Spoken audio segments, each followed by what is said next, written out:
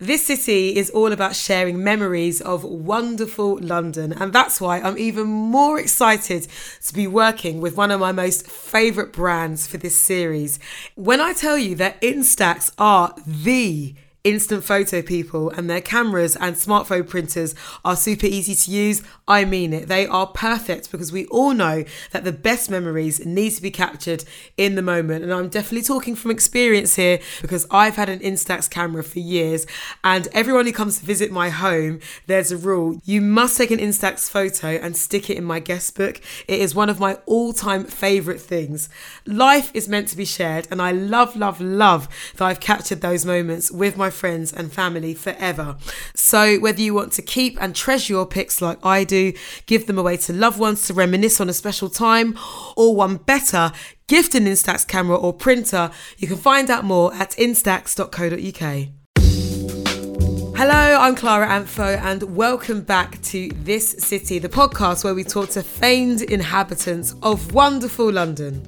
Each episode will delve into the past favourite places, the current favourite places, the dance spots, the food spots, the night bus stories of school where we fell in love from some of our favourite famous faces, whether they were born here or adopted our capital. Dear listener, time for a new episode of This City, and surprise, your girl's delighted because on this episode I've got somebody who at their heart is just a peak creator. They see the beauty and joy in everything, and they've been able to turn that into a profession. They are a fellow Ghanaian, they are a proud Londoner, they are now a published author. Their book, A Visible Man, is available in all good stores now, and they just so happen to be the editor of the iconic British Vogue magazine, but at the base of it also, they're just my friend. Please welcome the wonderful Edward Enninful.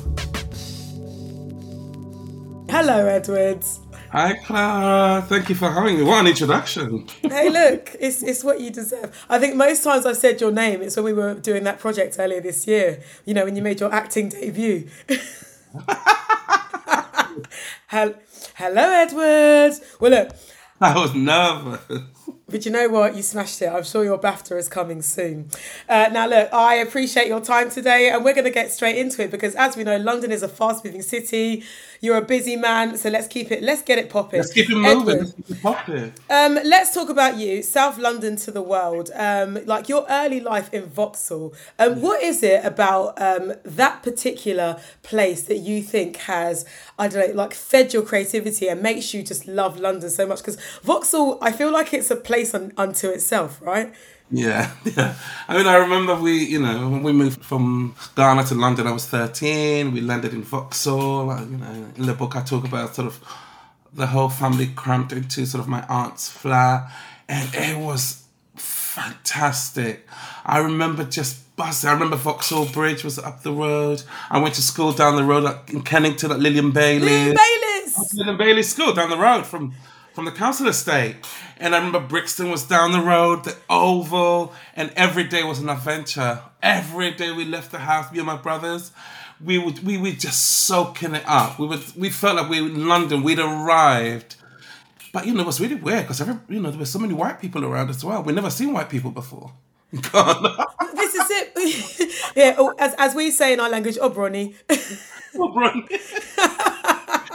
I remember the vibe, and then I remember going down Brixton Market at the weekends, and if you don't remember the market, remember the food stalls, the Ghanaian food stalls, Barrington Levy on the speakers, Bob Marley. It was a vibe, and I remember thinking, my God, just loving London, that part of London. Anyway, I didn't realize when I grew up that it was a black area. My school was a black school, and we were really, really soaking up, what it meant to be black and British. Yeah, because it's such a specific part, isn't it? Because I remember as a child, my mum goes to church in Vauxhall, so the All Nations Church. Yeah, listen, Auntie Grace is there Saturday and Sunday. Yeah. But there is such a. I love that you mentioned the markets because there is such a rite of passage, particularly for anybody that grew up in South London, the surrounding areas, where Saturday, Sunday, were you not just getting dragged from stall to stall with your mother? Yeah. To go to the market, get the cassava, get the yam, get the kenkey. And I remember years later, sort of when I was, in fashion, going back to Vauxhall to all the nightclubs that were there. So it was sort of a full sort of 360. Now, let's just call a spade a spade. The Vauxhall in your formative years compared to the Vauxhall now are two very, very different places. Very different. Do you think for better or for worse? Because I think with where you identify, the cross section of which you identify, I can see how they serve you in both ways, but how they go against you in both ways. Do you know what I mean? Yeah, yeah. I remember back then, it was also sort of scary at the time because there was Margaret Thatcher was in sort of, she was a prime minister. There was a sus law, so you could get stopped and searched. So we didn't really know sort of that existed in Ghana. So we had to grow up really, really fast. So that was a little bit intriguing. And Vauxhall now is so gentrified, isn't it? It's wild. I'm like, I can't believe it. I still remember Vauxhall Bridge. And, the other side didn't even exist for us. We didn't know about Sloane Square and all those places. That came later. But I think it really shaped who I am in the sense that I always knew that there was a sense of belonging. Even now, when I cross the river to Vauxhall, I feel like, oh my God, I really belong. I really belong. I'm a part of London. So that never goes away. Yeah, I think there's, even though it's had its criticism, there is something about seeing that big old bus stop just like jutting out in the middle of the roundabout. It just makes you feel really good. And it really, really, really does. And I always wonder what happened to sort of my cousin Anjali and my aunt Barbara, who we lived with. I told you there was like 6 of us in two bedrooms. So, and it was fun. And I used to run down the newsagents every morning and see the latest magazines. I was obsessed. Trying to, soak up as much as I could about London. So yeah, Vauxhall, really special area. Even when I drive down, like I said, I still have that just arrived feeling. But I guess that's the one of the lovely themes of A Visible Man, isn't it? It's like you obviously. I know that you're confident in who you are and your position, but there it seems like there's always going to be that little part of you that's just like, I've just got here. It seems. It doesn't go. The moment, it's like those pinch me moments, isn't it? Where you're like, it doesn't happen often, but sometimes I literally pinch myself and I go, oh, you know what? You have to, say praises here because things could have been very different. I know I never lose that. You have to be those moments where you're really thankful. Absolutely. Like, wow, we made it out.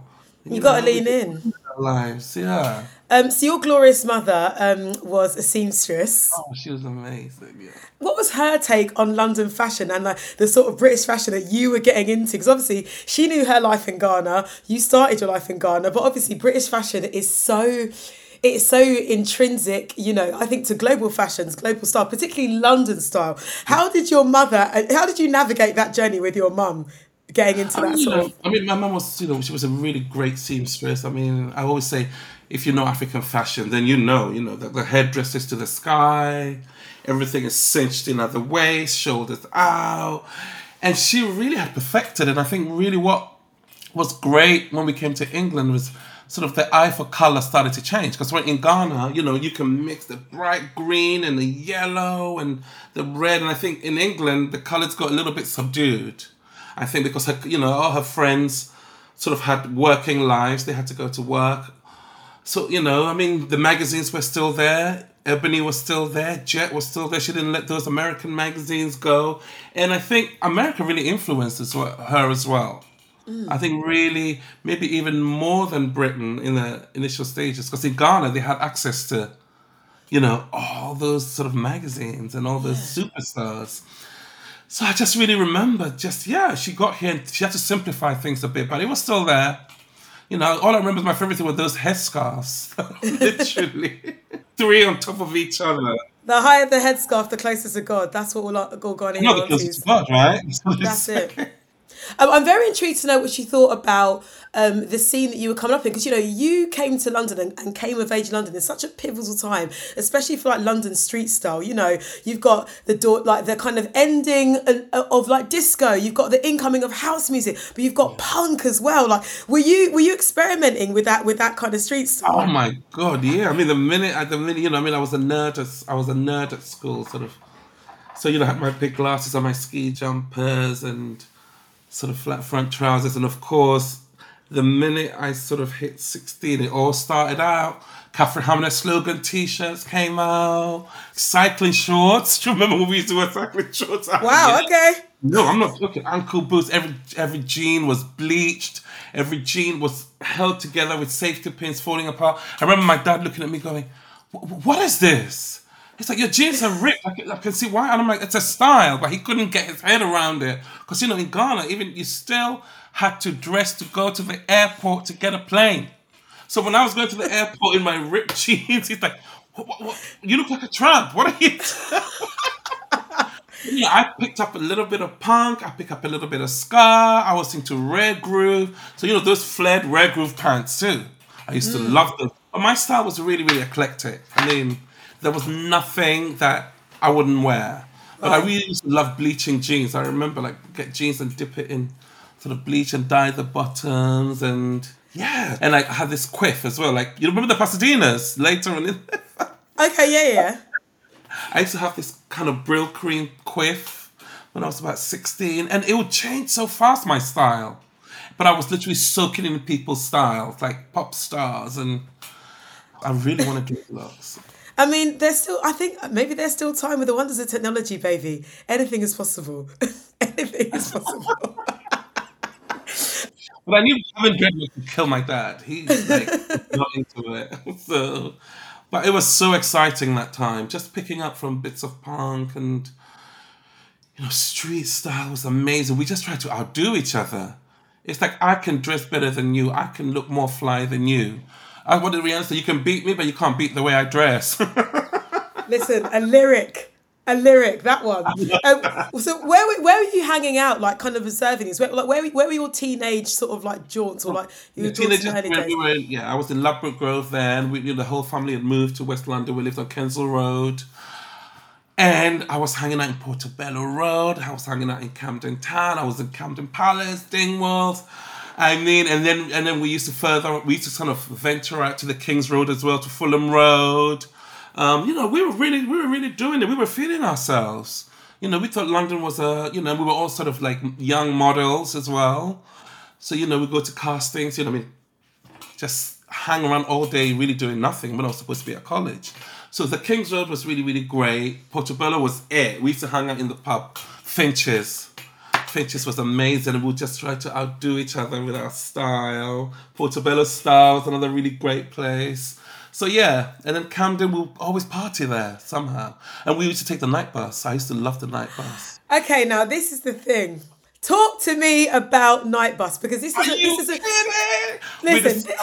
And we also discovered Heaven in Charing Cross Road, and we'd take the night bus 18 all the way to the Ladbroke Grove, all the way up the Harrow Road, get to Haydemy Steps, get out, run over the steps.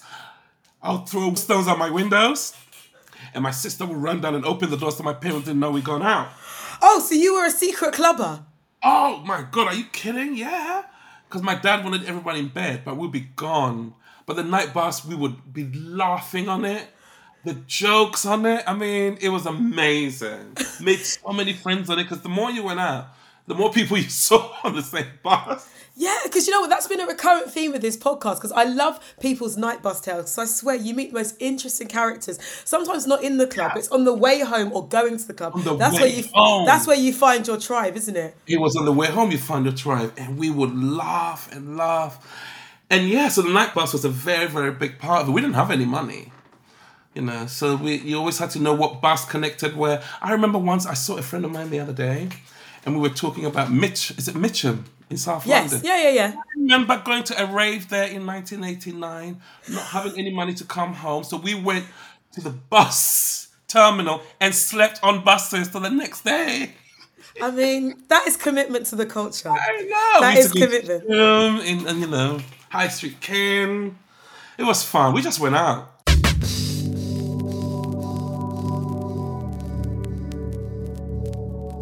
Who doesn't love the gift of an amazing memory? I love making this podcast because everyone enjoys a good reminisce. And I'm being honest when I say I am thrilled to be working with Instax on this series.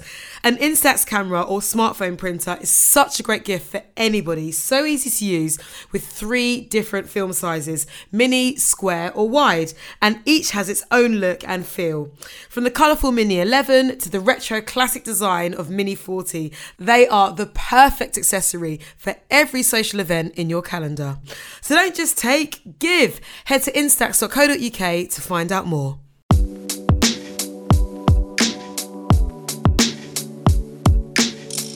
Talk to me about your kind of first clubbing experience, like in London. Do you remember the first time you walked into a nightclub and you thought, you know what, this is where I belong? Because I think there is something so distinctive. I think club culture is so important to young people's experiences. Yeah. I mean, the first club I went to, funny enough, I was with Simon Foxton, who was this incredible stylist who discovered me on the train to be a model. And we went to the Mud Club. And the Mud Club was run by a guy called Philip Salon.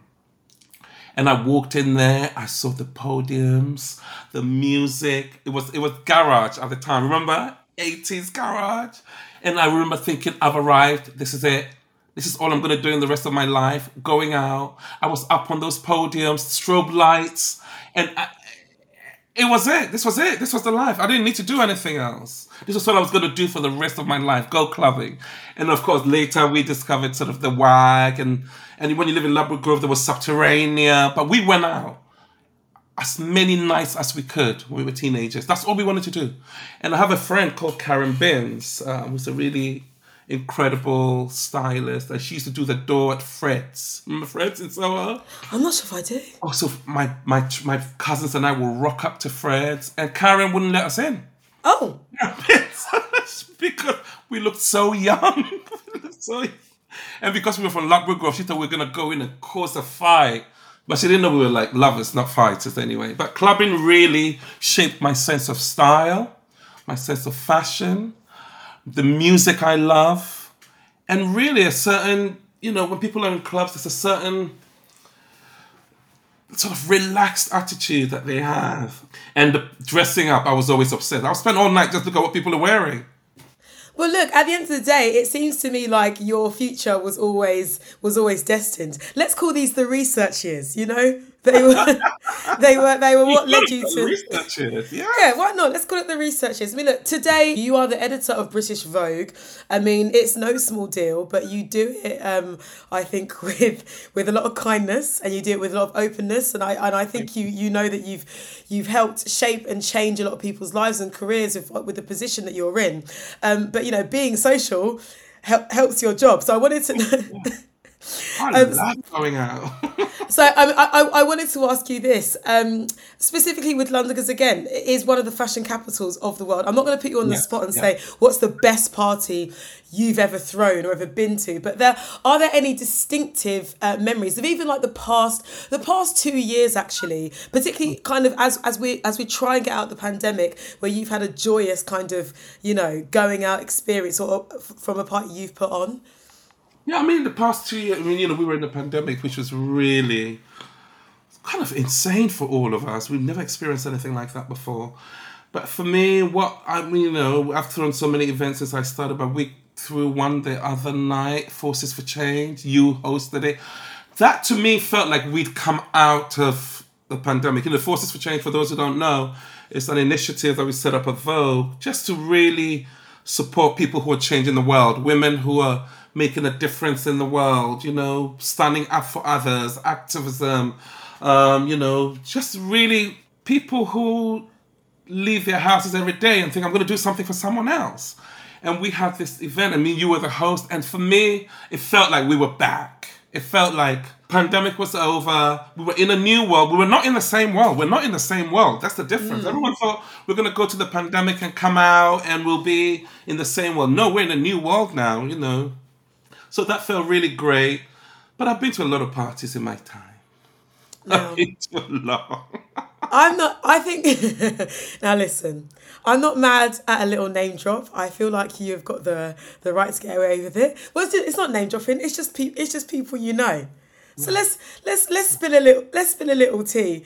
Who in your personal opinion, and you can't plead the fifth on this, throws the more exquisite parties out of two South London queens, Naomi Campbell or Kate Moss? Who throws the best parties? Oh, oh, that's a tough one because they're different. Like Kate's party is pure. You just like there, beer in the hand or whatever you want. Listen to Bob Marley 1 minute, Rolling Stones the next.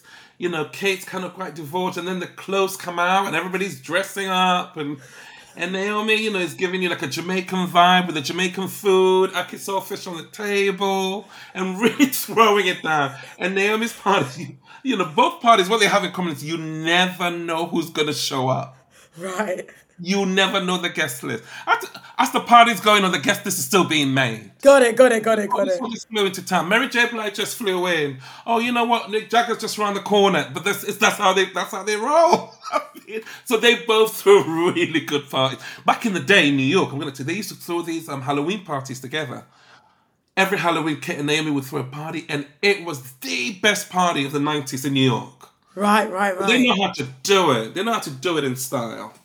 Yeah, because you cheated on London with New York for some time. So when you're a little adulterous. So when you just a little while.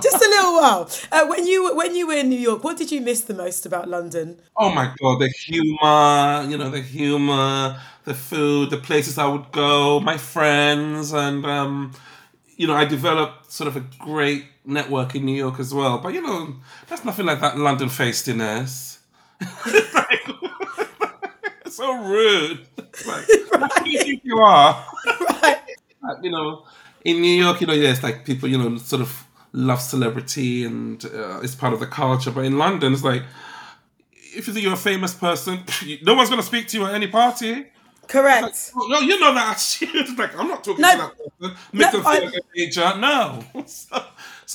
But I always missed, my friends and the energy in London. Really. I love that you say that about the nature of celebrity because look, I'm always very direct, always very real with you. I think that's how our relationship's always been. Look, you're in a position where a lot of people will see you and be like, "Oh my God, it's Edward Enninful." Da da da da da da. But there is something about a London attitude also where it's just like, I don't give a fuck who you are. Like, you better I'm gonna ignore you.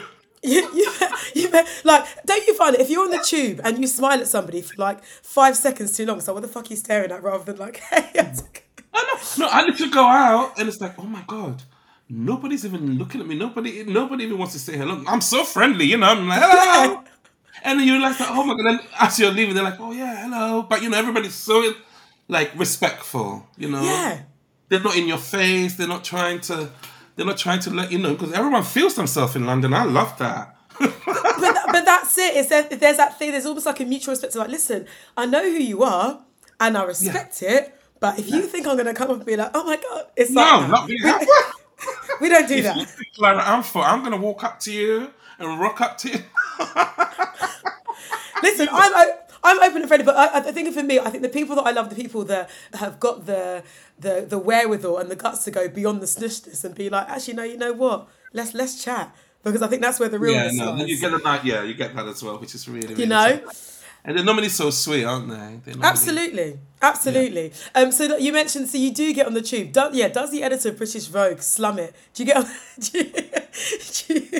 Are you still one of us, Edward? Do you still get the tube? But to be honest with you, I walk a lot. Okay. I walk a lot. I love walking places. I don't take the tube really like I used to back in the day, but I walk a lot. If I can walk, I'll walk there. I'll jump in a black cab in a second. But the tube, I don't take it too much. Also, I work so close to here. Yeah. Where I live. But I do a lot of walking. Because, I don't get that excess weight off. Please. I will jump on a bus, though. I do love a bus. A bus still, yeah. To the West End. They're great for people watching buses, aren't they? I mean, I'm obsessed. I'm still watching all the time. Everyone says to me, oh, you must be so, jaded. I'm like, no, the minute I step out of my house, I'm just like soaking it all in. And there's so much style in London. My God. One thing I love about London is the originality. People really love to dress. And they don't need money to be able to dress, right? Yes. It's still there. Car boot sale. Go get it. Go secondhand stores. Go get it. And if you have style, you don't have to spend a fortune, do you? Absolutely, and I think one of the biggest ironies and consistent ironies of fashion and like kind of UK street style is that most people who are super wealthy will spend a lot of money trying to look like they didn't come from any money. But London style is so, when someone's from London because there's certain flavour to it. It's like always trying to be different. In certain countries, style is sort of all looking the same. But I feel like in London, it's still about individuality. It's about, personal style. I've always loved that. When you're out and about in London, though, just minding your business, walking around with Rue, the dog for people that are just tuned in on, with gorgeous Rue and lovely Alec. I mean, do people come up to you and say, hey, look, do you think I could be a model? Or are people always trying to like chuck their CVs at you in the street? Or are you able to kind of go about? In a nice way. I mean, I'm so friendly, there's nobody will ever come up to me and say I was really rude to them, whatever. I'll always, because, it's really nice. People, I'm here not just because of what I do, but because people have supported what I do. Yes. It's resonated with people. People still go out and buy magazines. They still go to the website. So, I'm really grateful. So when people come, if I can, I'll give them the advice they need, like, go see this agency or, go check this out. So that I don't mind, it's all good. Have you ever seen somebody else out in the outdoor world, I don't know, minding their business, reading a copy of British Vogue and been tempted to be like, you know what, yeah, I did that. Like, what do you do when you see a copy of your magazine out in the wild? It's weird. You know what's the weirdest place? When I go to Sainsbury's or Tesco's. Hey, because remember, when I was growing up with Auntie Grace, we'll be in the supermarket, and I go there and it's always a little bit embarrassing. But when I see it there, it always kind of makes me think, okay, this is Vogue. Not the high-end stores or anything. But when I go to Tesco's, I'm like, oh, okay, yes, we're here. Between the bread aisle and the condiments, that's where you want to be, my friend. That's where you want to be. When people are reading it, so it always gives you a sense of, and you want to ask them questions about it. I'm so curious. Like, what do you like about it this month? What do you think of the cover? What do you think about, I just let them enjoy. It's that direct market research. And my final question. If you were in charge of London for 1 day, 1 month, 1 year, as mayor, general leader, what would you implement? It could be as frivolous or as serious as you like. I'll just let them all eat cake. I love cake. I make everybody eat cake. Just call him Marie Antoinette. I love it. Day. I'm here for it. International Cake Day. Edward, thank you so very much. Oh, thank you for having me. Always a pleasure, and hopefully I'll see you around Vauxhall with my mum. When I'm around with my mum, the original Grace. Oh no, we're gonna go down to the African restaurant down the road. Yeah, man. Let's go and chop for sure. Let's do that. Let's go chop. Let's enjoy it. Thank you so much for listening to The City, and if you liked it, don't forget you can tell your mates or one better. If you visited any of the spots we talked about and have a story, let me know on socials. Remember, you can like, rate and subscribe in all the usual podcast places. See you next time.